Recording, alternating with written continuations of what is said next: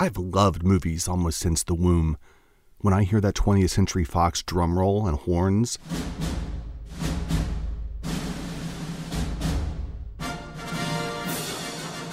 I still think of Star Wars, the original, from 1976, and the adaptation process from written word, usually fiction, but not always, to the visual fascinates me.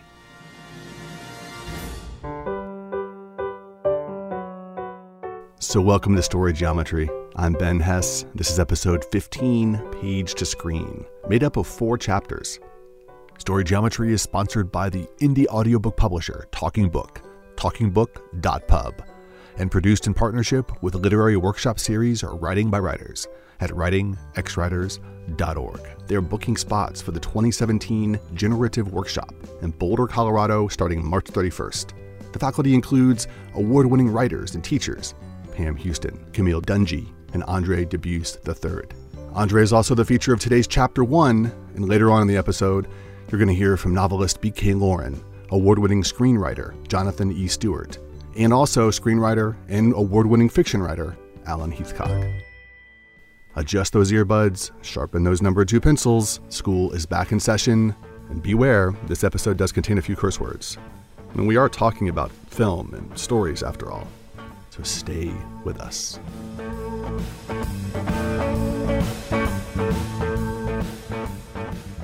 Welcome to Chapter 1, 18-Year Overnight Success. So I sat down with Andre Debus III back in May in Methow Valley outside the Cascade Mountains to talk about his approach to the craft and his rare and rushed Hollywood success story. So my agent called and said, well, I got this guy. He's never made a feature film, but he's got backing, and I think you should talk to him. So I talked to him, and he's this guy from Ukraine, and I was impressed with his intelligence. And he said, slight Ukrainian accent, said, somebody's going to take this, you're going to make a lot of money. Some big movie person's going to give a lot of money, but here's what they're going to do. They're going to take your baby, they're going to chain it to a radiator, and they're going to rape and kill it. I said, oh my God, do all you Ukrainians talk like this? He said, no. I said, what are you going to do? He said, I'm not going to hurt your baby. You wrote a really dark book. I'm going to make a very dark film out of it, and it'll only be seen in art houses, and frankly, no one's going to go see it. I said, you're my man. I gave him the option. So we're talking about the film of Andre's runaway best-selling novel, House of Sand and Fog, which among its many awards was a National Book Award finalist, an Oprah Book Club pick, and a #1 New York Times bestseller. The Ukrainian director is Vadim Perelman, who also co-wrote the screenplay, and the film stars Ben Kingsley and Jennifer Connelly. Here's more from Andre. What I liked is he was very loyal, not so much even to, I think it's important to give anyone who's going to adapt your work, and I've got a few other adaptations in the works.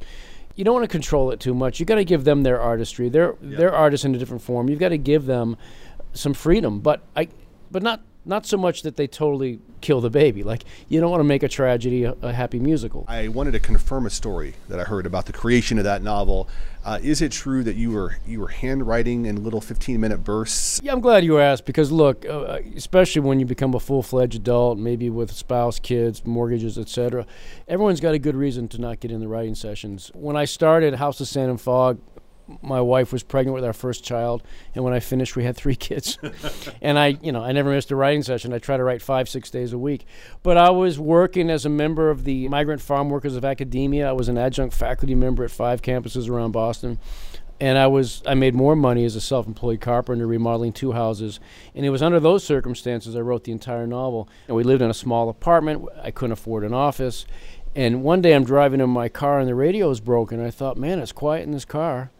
And so I began to park in a graveyard not far from my house, winter, spring, summer, fall, whether it's a carpentry day or a teaching day or both. I begin the day, I would just pull up to the graveside, and I would take out my notebook, and I would write for about 17 minutes. You can get a lot done. I would cut 2 paragraphs, I'd write 2 more, and I go to work. On the way back, I hit the graveyard, do it again. After 3 years, I had 22 notebooks, and took a year to type and revise it, and that became my novel House of Sand and Fog, which made me an 18-year overnight success. Incredibly successful, well-acclaimed novel turns into a very quickly, for Hollywood standards, made film. Yeah, it was optioned, and that turnaround was only, 4 or 5 years? So no, less. It was like 2 years. It was bizarrely fast. And the film is excellent and Academy Award nominated. And so how involved were you in the process, if any, and what did you think of the film?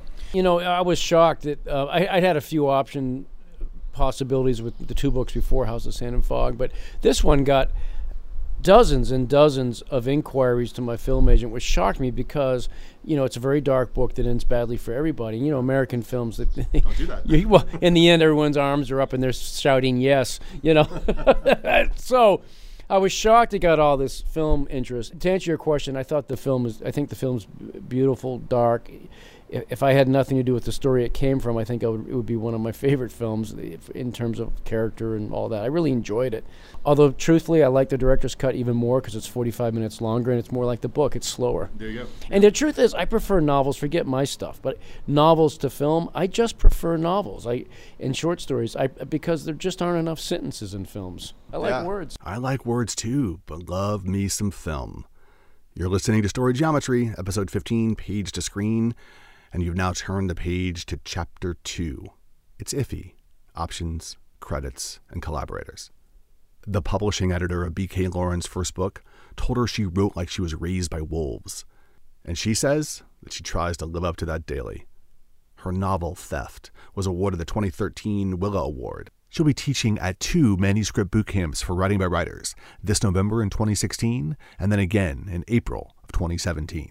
We chatted outside on a spring morning back in Boulder, and you may hear some chatter and road noise in the background. I wanted to dive in and talk about your novel, talk about Theft. Sweet. And I heard a rumor about an optioning of Theft. Yeah. So this is not just an option that you're walking away from and letting someone else handle. Yeah, I'm really involved. I if the movie hits the screen, which is always, always it's iffy. Yeah, it's iffy when it's just an option. But this is looking pretty good right now. And if it hits the screen, he's giving me writing credit, story credit, and producer credit. I'm in the presence of Hollywood greatness. I don't know about that. But and so, do you have a sense of the process? Are you going to be involved throughout all of production? And do you have any sense of casting and all that stuff in terms of who you would prefer? Or have you two collaborated on that side of it as well? Yeah, we have a male lead. And who we really want, and he's interested as well. But until you have paper in hand and everything, you just don't know. Yeah, and we have a couple of people interested in the female lead, but definitely the male lead. Given all the buzz and the volume of content on television, episodic TV with Netflix and Hulu, and this is going to be a film. This is going to be a feature film, 90-minute, 2-hour. Did you consider, no, this should really be for television, or did you even have that discussion? Sure. That's a pretty interesting question because the director, when he optioned it for film. What happened is I wrote a version of the screenplay, talked with him about it, we wrote another one, and we have several versions of the screenplay. Sure. And we looked at them all and we went, you know what? This would be really great for TV because we've got, it's really morphed into something different. So if a TV network came to you all and said, we'd love to option this for TV, it would be fine. You'd be like, okay, let's, or are you now set, no, we're going to make this into a film? Oh, I'd love TV. I would love that because you get to do the long character development, you know? The formatting and the process of writing a script, very different from your essays, very different from fiction. Had you written screenplays before? And if so or not, how did you find that process? Was it a different part of kind of the writing approach for you, or did it all seem organic and just different format on the page? It's a little known fact that I used to write screenplays a long time ago, 1980 something. In the early 90s. So you have a basis for it. I do, but I have a basis for the format, but the sensibility has changed a lot. That's something new that I had to learn. And so the formatting, I have final draft and it formats for you. Yep. And I think when a person goes from fiction to screenplay writing, I think it's pretty hard because all the things that are really valued in fiction, you cannot write in a screenplay. Right. That is a director's job, and that is an actor's job. That is somebody else's job. Right. And you have to. It's really good practice because you have to get it down to the skeleton. Yes. I think that's hard. It was hard for me the first time that I did it, but now I understand it and I like doing it. But I think it's the most challenging part, and I think it's also will make everybody a better fiction writer. Because you understand the bones and you can build from there out. Right. Right. Thank you so much for making the time. I appreciate it. Thank you. It's a great pleasure. Thanks so much. Since talking with BK back in April, we've kept in touch through the magic of Facebook. In preparing for this episode, I caught her through Messenger just before she headed back out on the road. So here's BK's latest news, and instead of summarizing it myself, it's read for us by friend and future podcaster, Houston Public Media's Edel Howland. Thanks for checking in, Ben. Well, since April, a lot has changed. After working with the project's director for nearly 2 years and making considerable progress, we parted ways professionally, but remain friends. I'm working with a new director whom I like very much. Now, for many reasons, I can't yet talk about this director. I can say that it's really exciting working with a woman. We share strong sensibility of art and social, environmental justice. She has also worked with wolves, which is handy for this particular project. I asked BK for words of wisdom and advice for those considering taking the plunge from fiction to screen. I think writing novels, creating stories, is a little like architecture. Until you shape the story or the space, there's nothing there. You begin with the bones, the structure, and you add on from there. Everything is fleshed out. Writing a screenplay gets you to the marrow of a story real fast. When you write a novel, it's possible to skip ahead, and sometimes you don't realise you've made that skip until you get to page 150, and the thing starts to fall apart. With a screenplay, every piece of the puzzle must be tight every step of the way, or the whole thing tumbles. A screenplay is constantly teetering until it's not. There's also the very active collaboration that takes place in screenplays. Here, the internal evolution of a story becomes external in a way. Similar processes, both creating story and character, and for me, creating complex psychologies. But the differences in each process respectively builds muscle and makes each process stronger. Again, many thanks to Edel Howland from Houston Public Media, reading BK Lawrence update on the often circuitous, twisty route needed when going from page to screen.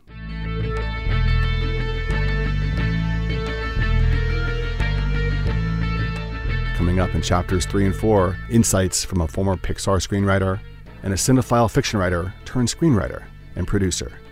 Stay with us. Since it's intermission of episode 15, let's find some intermission music. I just have to mention our sponsor, Talking Book. They did slip me a little bit of cash, so I'd say something nice about them. Talking Book is the futuristic audiobook publisher you've been dreaming of. Yeah, you heard me. Talking Book is the indie audiobook publisher. Here's the skinny. Audiobooks are now the fastest growing segment in publishing. They've even started outselling their print counterparts. So that means you want a team of sincerely dedicated collaborators to transform your story into this exploding new literary medium. Talking Book will produce, distribute, and promote the hell out of your audiobook. They're in your corner. Sky's the limit. All right, that's my spiel. Just become a part of the Talking Book gang. Turn your book into a radical audiobook and more. Check them out, talkingbook.pub.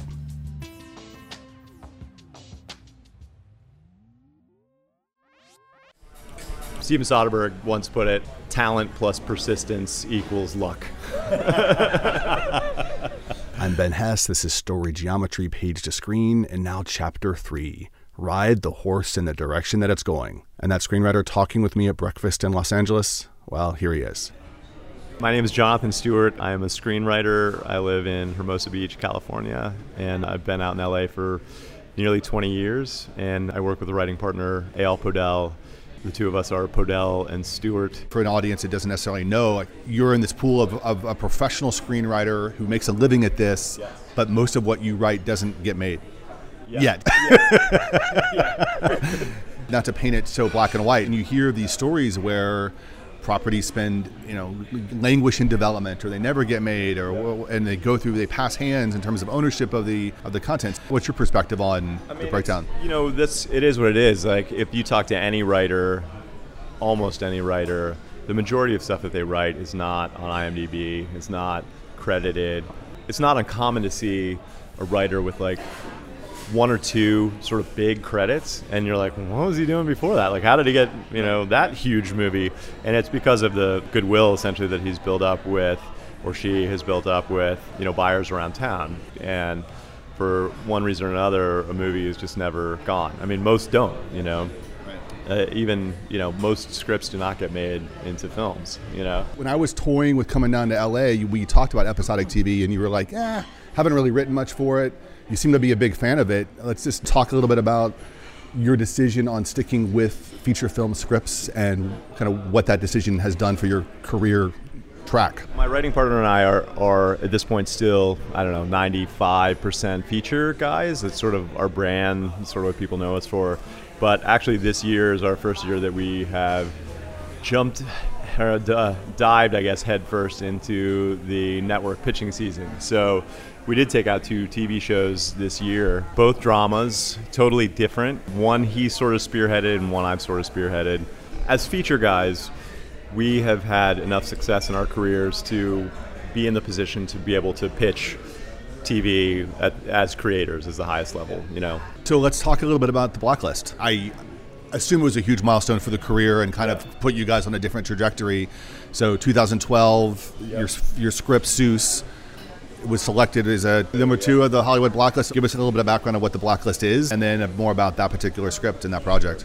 So Franklin Leonard is the guy who started this thing called The Blacklist, and it started off as just sort of an internal list that was passed around all the agencies and studios as like an informal list of people's favorite unproduced scripts from a certain year.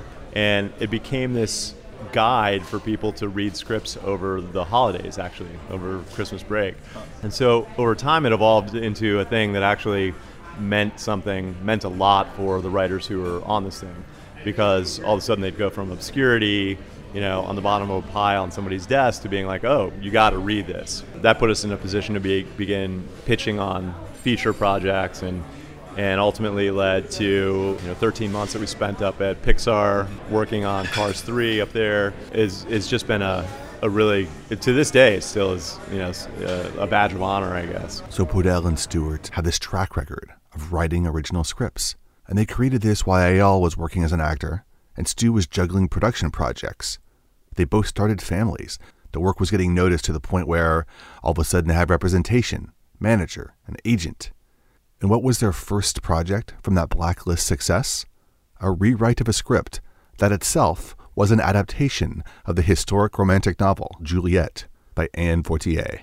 Ah, Hollywood. It was an interesting one because there was the existing IP on it was the first draft of the script, and then also the underlying novel, which was this beautiful novel, but it was very intricate and complex, and a lot of things that made the translation process to the screen very difficult.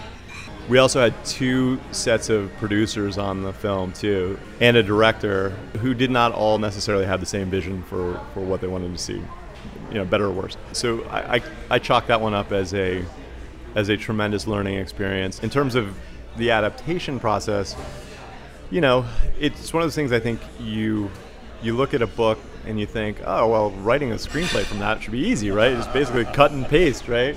But, stack that up against the fact that almost any time you say, oh, yeah, I read that book and then I saw the movie and wow, I was really disappointed when I saw the movie. That happens so often. I think it is a super challenging thing because novels are so mentally evocative. They allow your imagination to engage, and you create these worlds in your mind.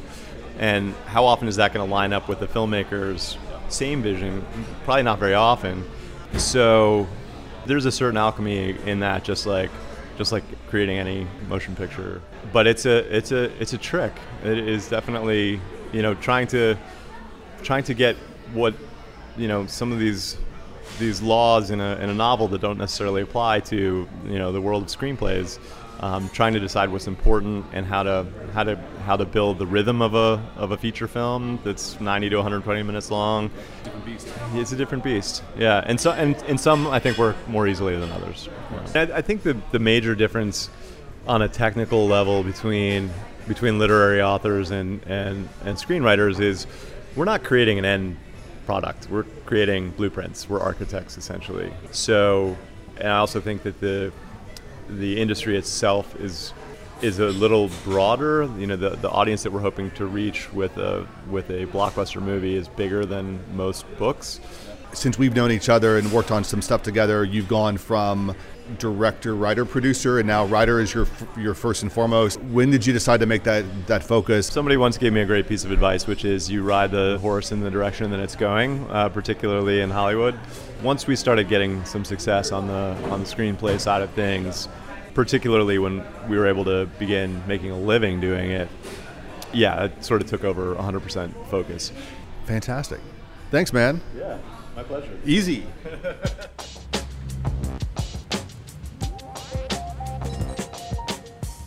Die-hard listeners will remember Alan Heathcock from Story Geometry's first several episodes.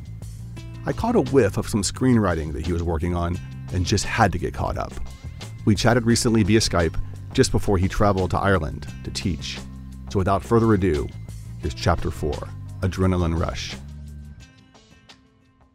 Since we met in April of 2015 at Boulder, you've won another fellowship, Idaho Commission of the Arts. You've been teaching everywhere, Chamonix and Esalen and all over the place. So let's talk about the fellowship. Start off there and congratulations. Yeah, it's very cool. Anytime you can get a fellowship, especially one that doesn't have any strings attached. This time that this fellowship has bought is going to be largely towards me trying to mount a final charge of getting this big old bad old novel that I have 8 years invested in now, and I think I at least have the next year, including these 8 months of hard writing, to have it whipped, and I'll be happy to have it whipped. So thank you to the Idaho Commission for the Arts for that the fellowship. Alan's award-winning short story collection, Volt, is made up of 8 stories. Now 2 of them have been made into short films, Fort Apache and Smoke, and he's adapting a third himself called The Staying Freight. Smoke, it seemed to go through a crowdfunding campaign, and you were involved in helping them raise a little bit of money. So in terms of your involvement with that project, how did you agree to work with these younger filmmakers? And did you help work on the script, or did you kind of keep the producer kind of hat on and let them do their thing? I had Fort Apache made before this, and I had nothing to do with that. I just let them do the whole thing. And I had felt with Fort Apache, I'm like, I kind of missed an opportunity for me to learn something about something that I would have had a lifelong passion about and would like to get involved in a bigger way. So eventually I went to Stephen and Cody and said, here's what I'd like to do. I'll pitch in a little bit of money, and I will use my voice and my social media presence to help back the film, to help raise money. But I get to come on as a full creative partner, as a producer. I get to be on set, and I get certain approvals over the content, including script. Mm-hmm. And so that I came on, and then I just started learning. And that was the main thing, is I wanted to learn as much. I was a motivated learner. Forever I had wanted to get in film. I just didn't, and I knew movies. I just didn't know, how they were made. Yeah. Whole process thing.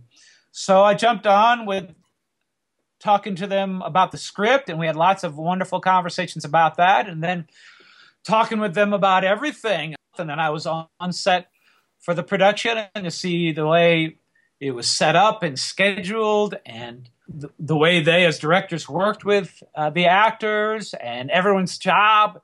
And I tried not to be a pest, but I just went around to everybody and like, what do you do? What do you do? Hey, what do you do? And I just found it completely fascinating. But it was a wonderful experience for me, mainly because it was this, I think we get to a certain age and we forget how invigorating learning can be. Especially with the generation behind us, right? You get this energy and this youthful spirit that infuses the air around us. Absolutely. There's something about a film set, too. I mean, my job as a fiction writer, I sit by myself all day, and there's something glorious about that.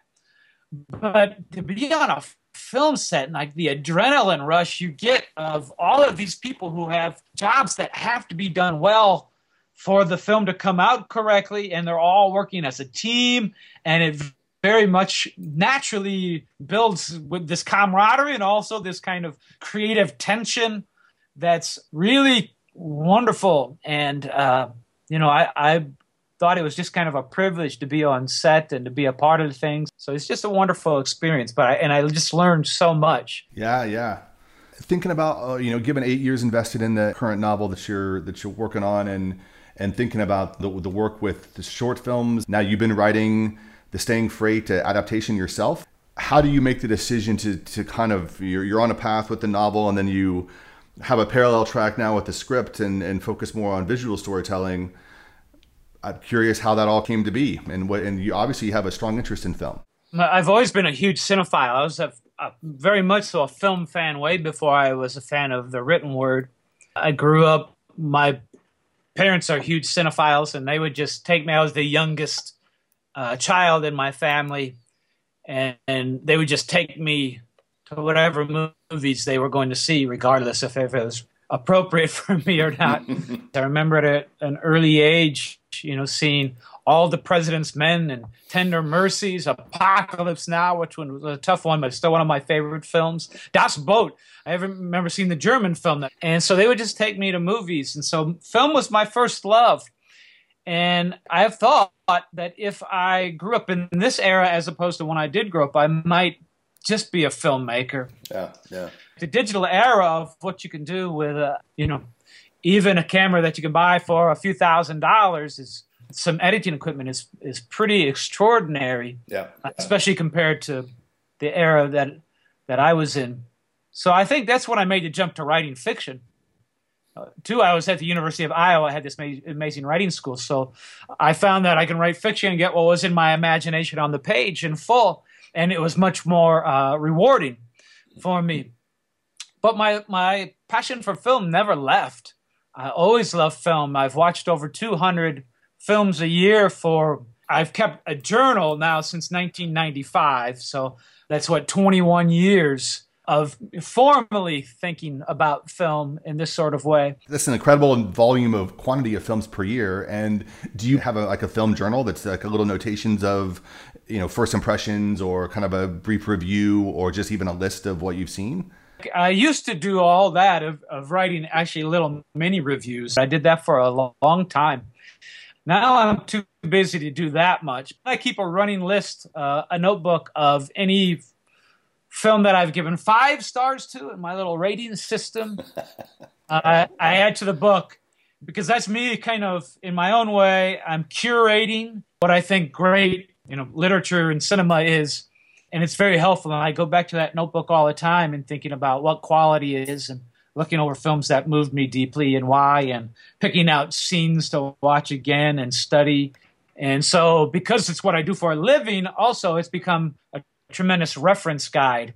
But just on some basic way, I love film. I love watching films. It's become a regular part of my days. And I love books, and books give me something different. But that experience that I get from watching a movie is just one of the greatest aspects of the human experience for me. And I know it sounds like a big statement, but it's true, and I prove it night after night. And so it sounds like to me that the energy and an experience of that process with Smoke was another seed that kind of I can take Staying Freight and adapt it myself. And it sounds like you've made a feature-length script out of it, or have been working on a feature-length script. How has the adaptation process been going for you, and what are some initial thoughts on the whole screenwriting game versus the fiction writing side? I'm loving it. It's been really rewarding, and it's going to go both ways. That there are lots of things that I brought in as a fiction writer. And there are some very clear differences, but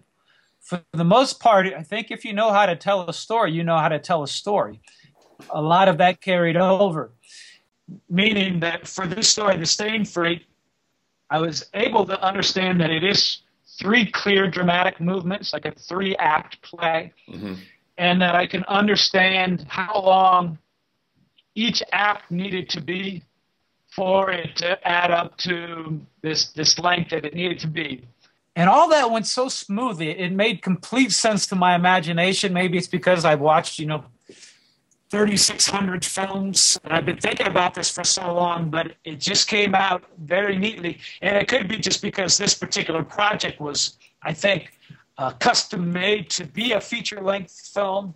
But all of it's going really well. And I'm a naturally visual writer anyway. Given all your film watching and thinking about the adaptation process just in general, have there been other films or other adaptations that you've seen that you were really impressed by, or that you weren't really impressed by, that kind of stuck out and gave you some guidance? I was asking the creative executive at Sycamore, with our initial conversations, I'm like, I'm as a professor of fiction writing, this was an embarrassing question because I can answer every question on that side. I've done it for 21 years. I've read hundreds of books But on the screenwriting thing, I found it really challenging to understand what a great screenplay looked like because they're all very different. They told me to look at Nick Hornsby's Wild, and it's a great screenplay. I've read the book too, and Cheryl Strayed, the author, is a friend of mine, and it did a great job of taking the content of that book and translating it in a very clever way into a screenplay that would make a film that worked. That's one I paid a lot of attention to. Into the Wild, the John Krakauer book turned into a film I thought was really interesting because the book itself is much more journalistic, and it had to be kind of fleshed out into dramatic scenes. And I thought they did a very interesting job. Both of those are scripts about transformations and have someone going off into the wilderness, which my screenplay has as well. And then I looked at the Coen brothers' Fargo, which was very interesting because their screenplays are very clean.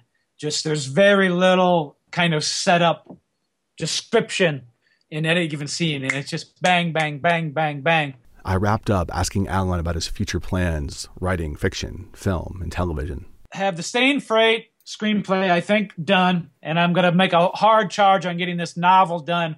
But as soon as I get this novel done, I think, in my imagination, my next step will be to really, really push hard on doing some more film and TV work.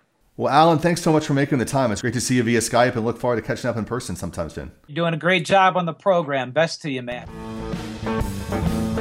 We are less than 60 days away from the 2016 election, and as you may know, I'm curating an election year lit list of works by, about, or influenced by presidential election cycles.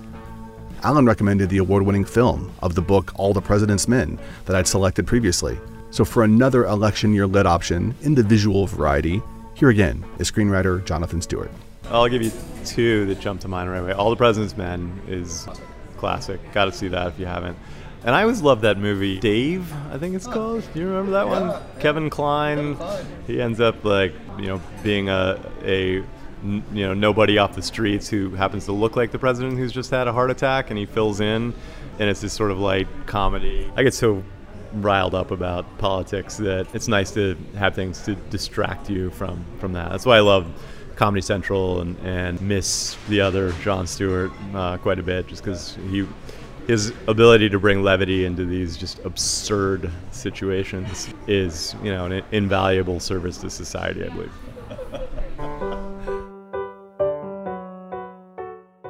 I cannot think of a better way to close than by bringing levity into the absurd of our political cycle. That, as they say, is a wrap on episode 15, Page to Screen. Tremendous thanks to guests Andre Dubus III, B.K. Lauren, Jonathan E. Stewart, and Alan Heathcock. And also for the ongoing support from Talking Book. They're at talkingbook.pub. Don't forget to sign up for future literary workshops at writingxwriters.org. Hit me up at Ben Hess on Twitter, and the show is Story Geometry on Facebook and Twitter. Thanks for listening.